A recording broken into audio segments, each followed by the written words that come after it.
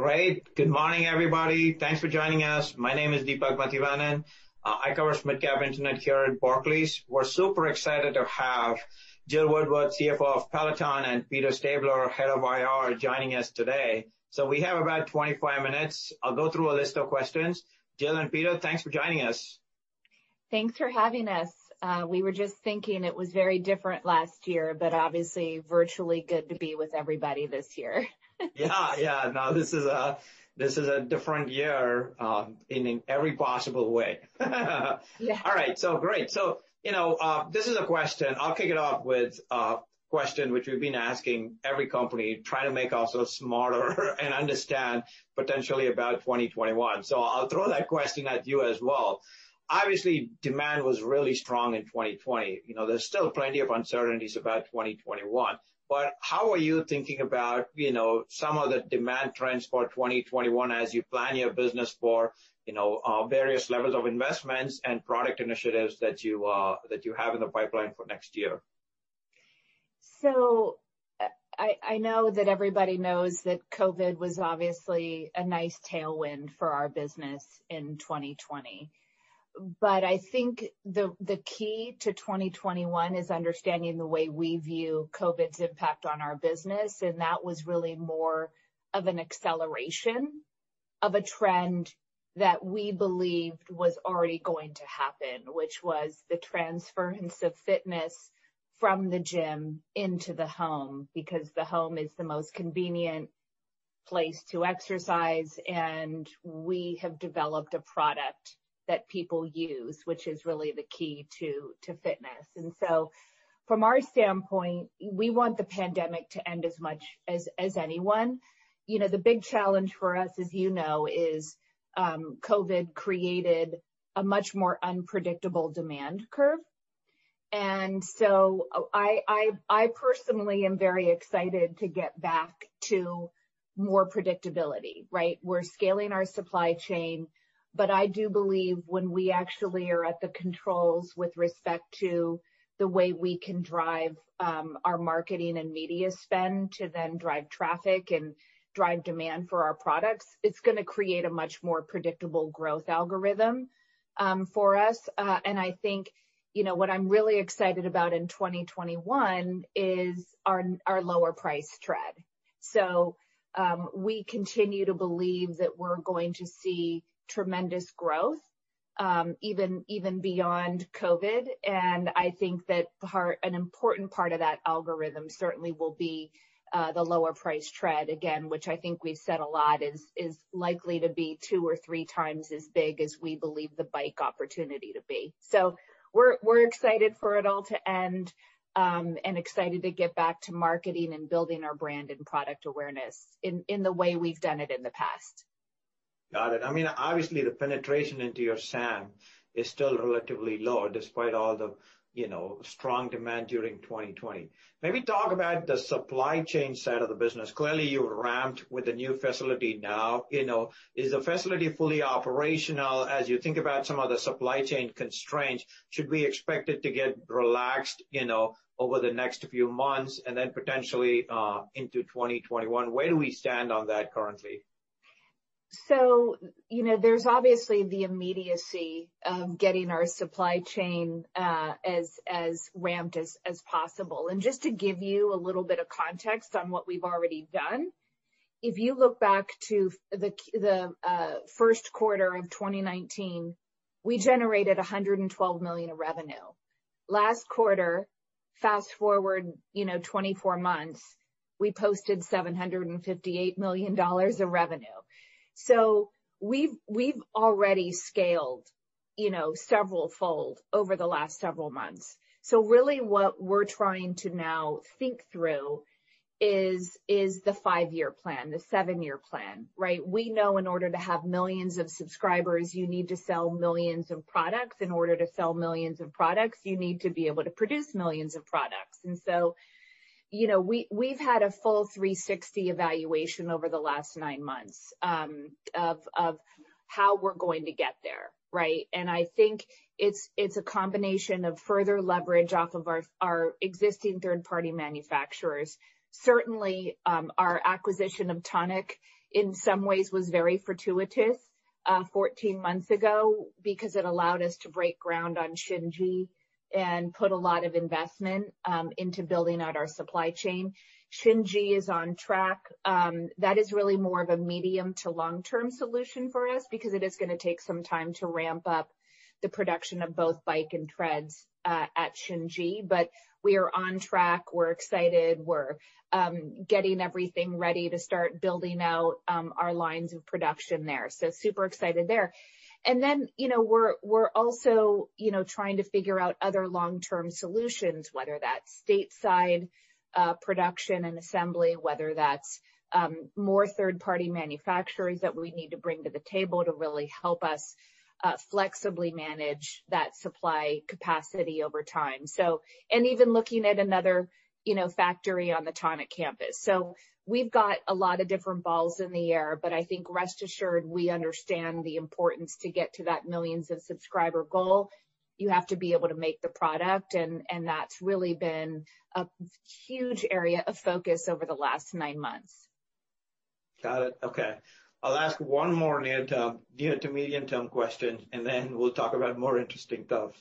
The ocean freight delays that's been reported, and there's been some, chatter in the press about how there's been some customer dissatisfaction and cancellations associated with it. Obviously it seems like, given the scale in which you're at, those will be isolated instances. But can you talk about, how consumer behavior has been due to these, some other near-term challenges? Yeah. So I would really separate the issues that we've had over the course of the last, several months really into two buckets.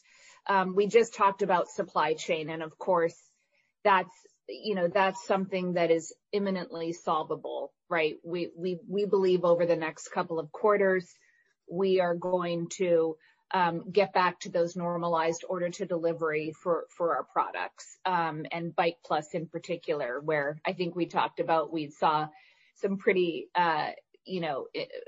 exciting demand for that product.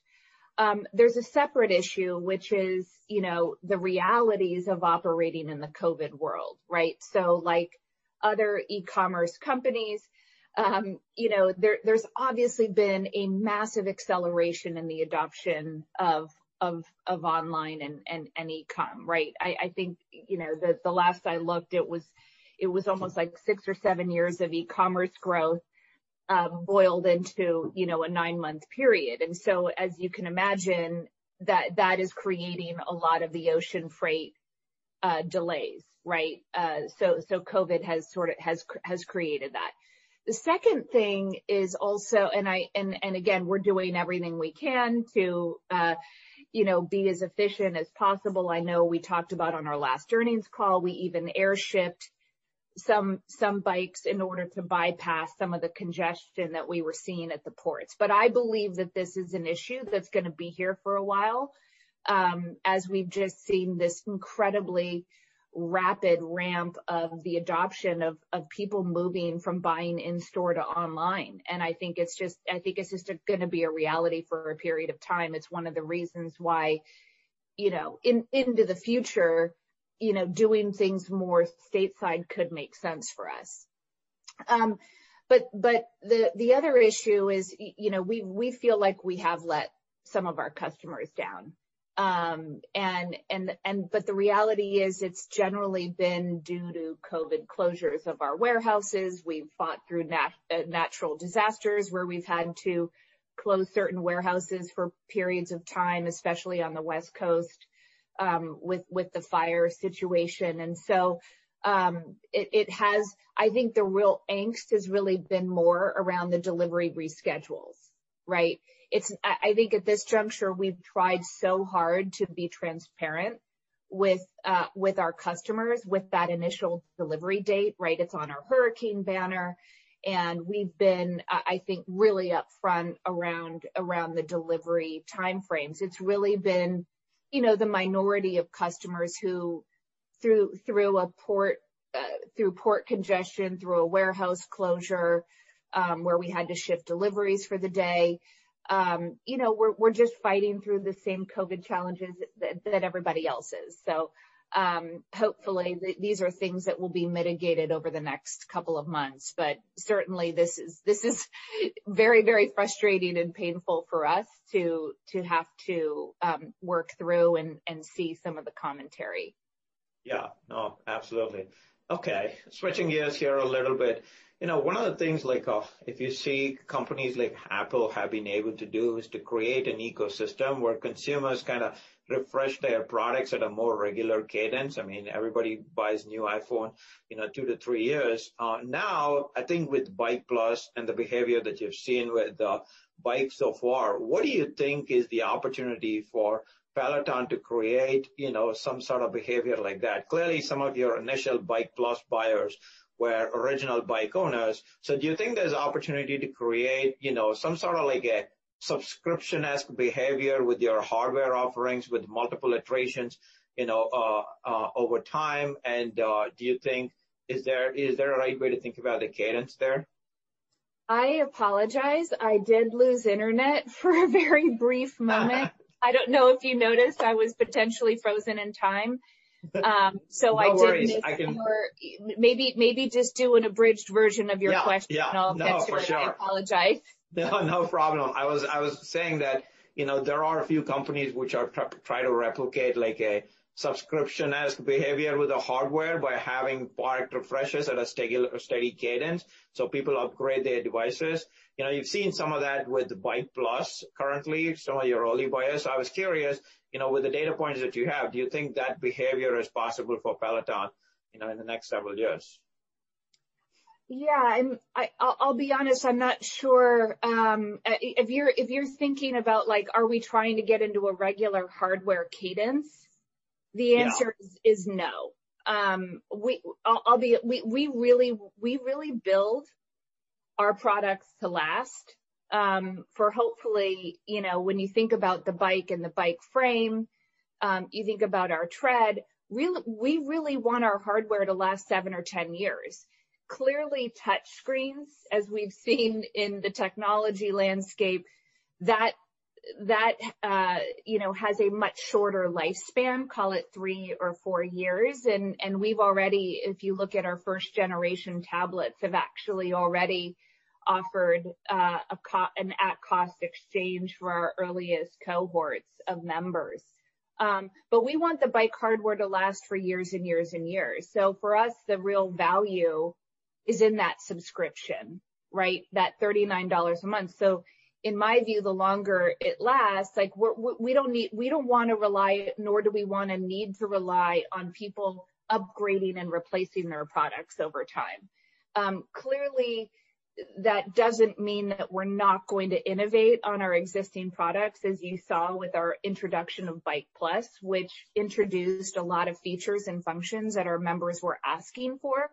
But you won't see it on a quick cadence. It will be, in the cadence that we've already delivered on, vis-a-vis the bike vertical. But that's really not going to be a strategy for us.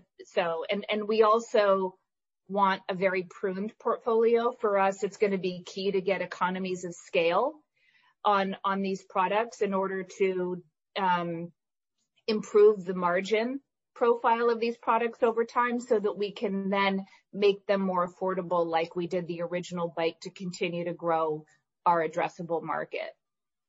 Got it. Okay. On the subscription side, obviously you've added a ton of new content, expanded verticals. So you've also seen engagement, go up really nicely during this period.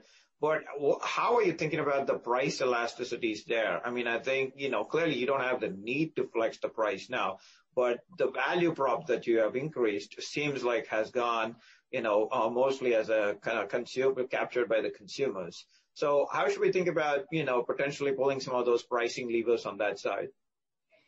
So I would say that the $39 a month is kind of sacred to us.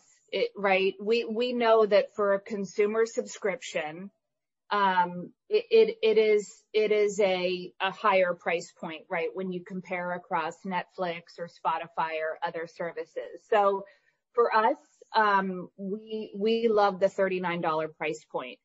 Clearly, based on the engagement levels and the value that we believe our members get from that subscription, we certainly believe we have some pricing power.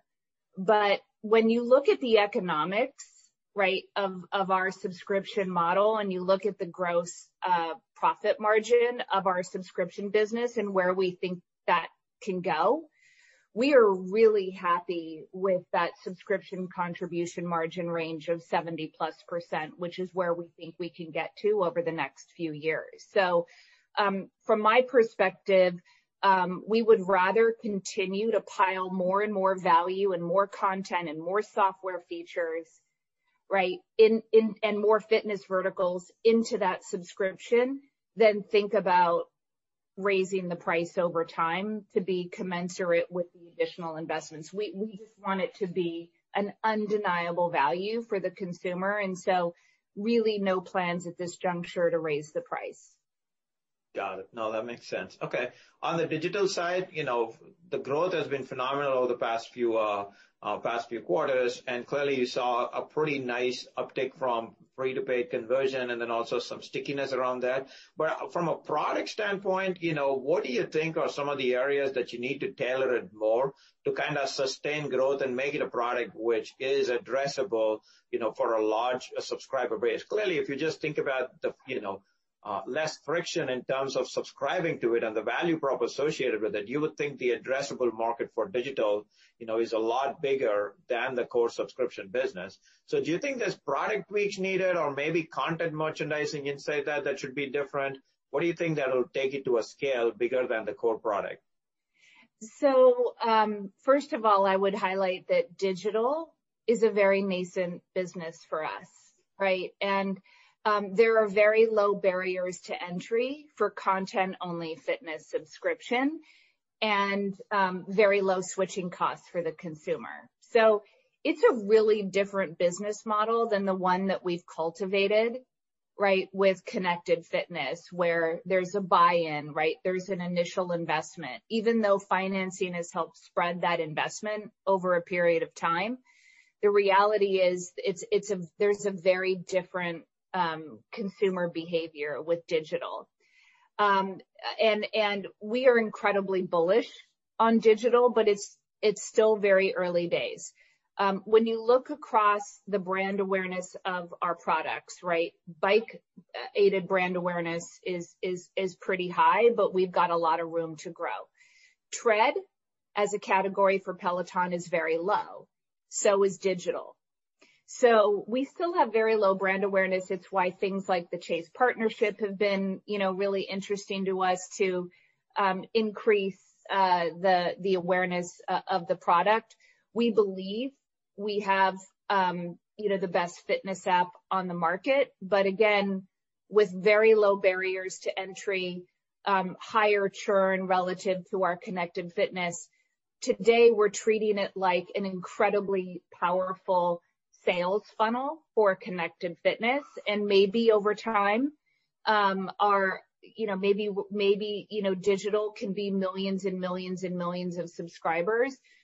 But I think, in my humble opinion, our focus right now is taking our digital members and helping them convert into connected fitness.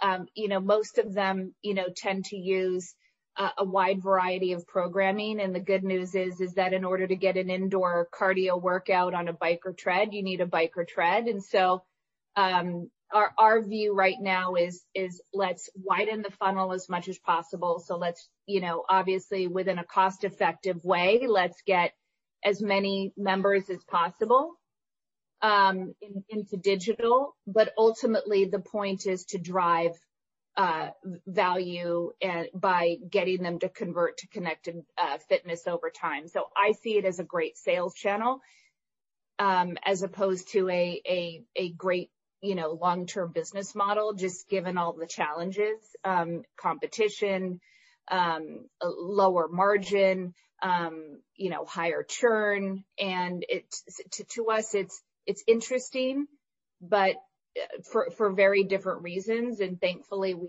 have this great high margin connected fitness business that we think is really the bread and butter of what we do. Got it. Okay. No, that makes sense. Can we talk about the geographic market expansion opportunity? I mean, I think with the supply chain, particularly in terms of production capacity in place over the next few quarters, it seems like, you will now have opportunity to kind of expand into a few other markets. Clearly, US and UK are significant, but then there's also other markets, where you feels like you can enter with very limited kind of incremental investments. How should we think about, the milestones that you would like to see before you go and approach some of these international markets? Yeah, I mean, first off, the global opportunity is massive. But I think at Peloton, we're constantly challenged by the fact that there are so many ways we can grow our business, and how do we optimize and prioritize all of the various things we want to do.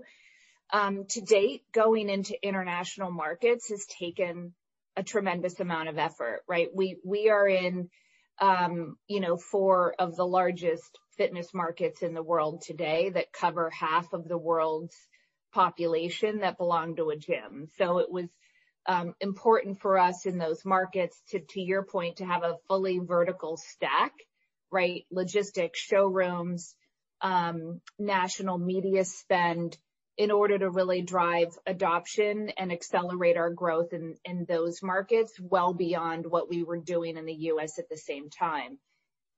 After Germany, the market opportunities in some of these regions really drop off. And so what we have to do is reimagine how to deliver the Peloton experience in the best way possible without the building blocks of all the different of all of the different components of our vertically integrated model that's been so successful, right? And do you have a direct to ship model, for example, versus your own logistics platform? Do you leverage third-party logistics? What do you do for servicing? So we are certainly excited about continuing to expand internationally, but right now, I think it's probably going to be a couple, markets every couple of years.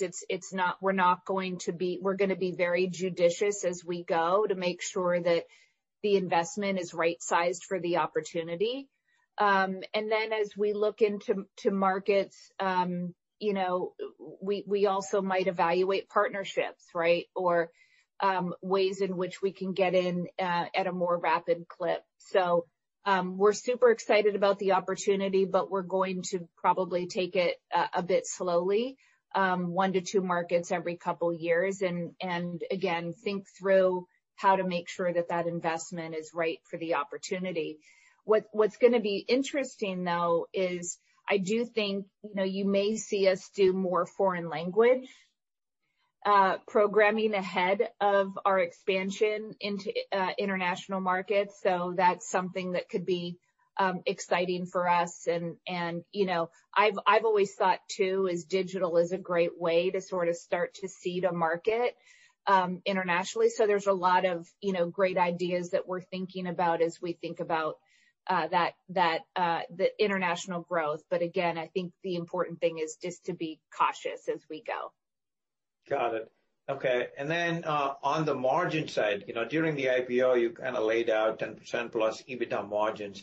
Clearly, the business has taken, a phenomenally different trajectory right now, and obviously have achieved pretty good leverage in the fixed cost side, and the subscription business has also shown pretty good improvements. And the brand of Peloton, has become a lot more powerful under COVID. How are you, can you provide some updated thoughts on that 10% margin levels? It seems like, we could be achieving levels there at a, fairly quicker pace, and also potential areas of the business could provide additional leverage to reach about that margin target. So, I think philosophically, we believe that we are so in the early stages of our growth and the adoption of connected fitness in the home that there is no way that we can't be 100% focused right now on growth. Obviously, I think what we've been able to witness over the last several months is that with scale and therefore leverage of fixed costs that our model proves out, right? And it's something we've always said. We've always, talked about our unit economic model, right? How the marketing spend is paid for by the gross profit margin earned on the connected fitness unit. And thereafter, if we focus on engagement and have low churn, we have massive upside as it relates to the LTV of our connected fitness subscribers. So nothing's really changed there.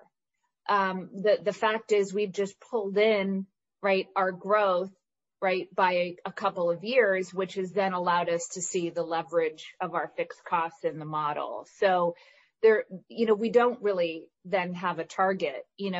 I think what we've been able to, again, to show is what we could look like in a more mature state, right? Which, I think is a fairly attractive margin. If you look at our margin profile in Q4 last year, as well as Q1 of this year, when you see a lot of leverage of those sales and marketing expenses. And, we still have, 105 showrooms. We still have some fixed costs there too. So it kind of gives you a sense of where we could go. But, to me, it would be way too premature to sort of give timing guidance on adjusted EBITDA because, again, for us, it's all about driving the top line.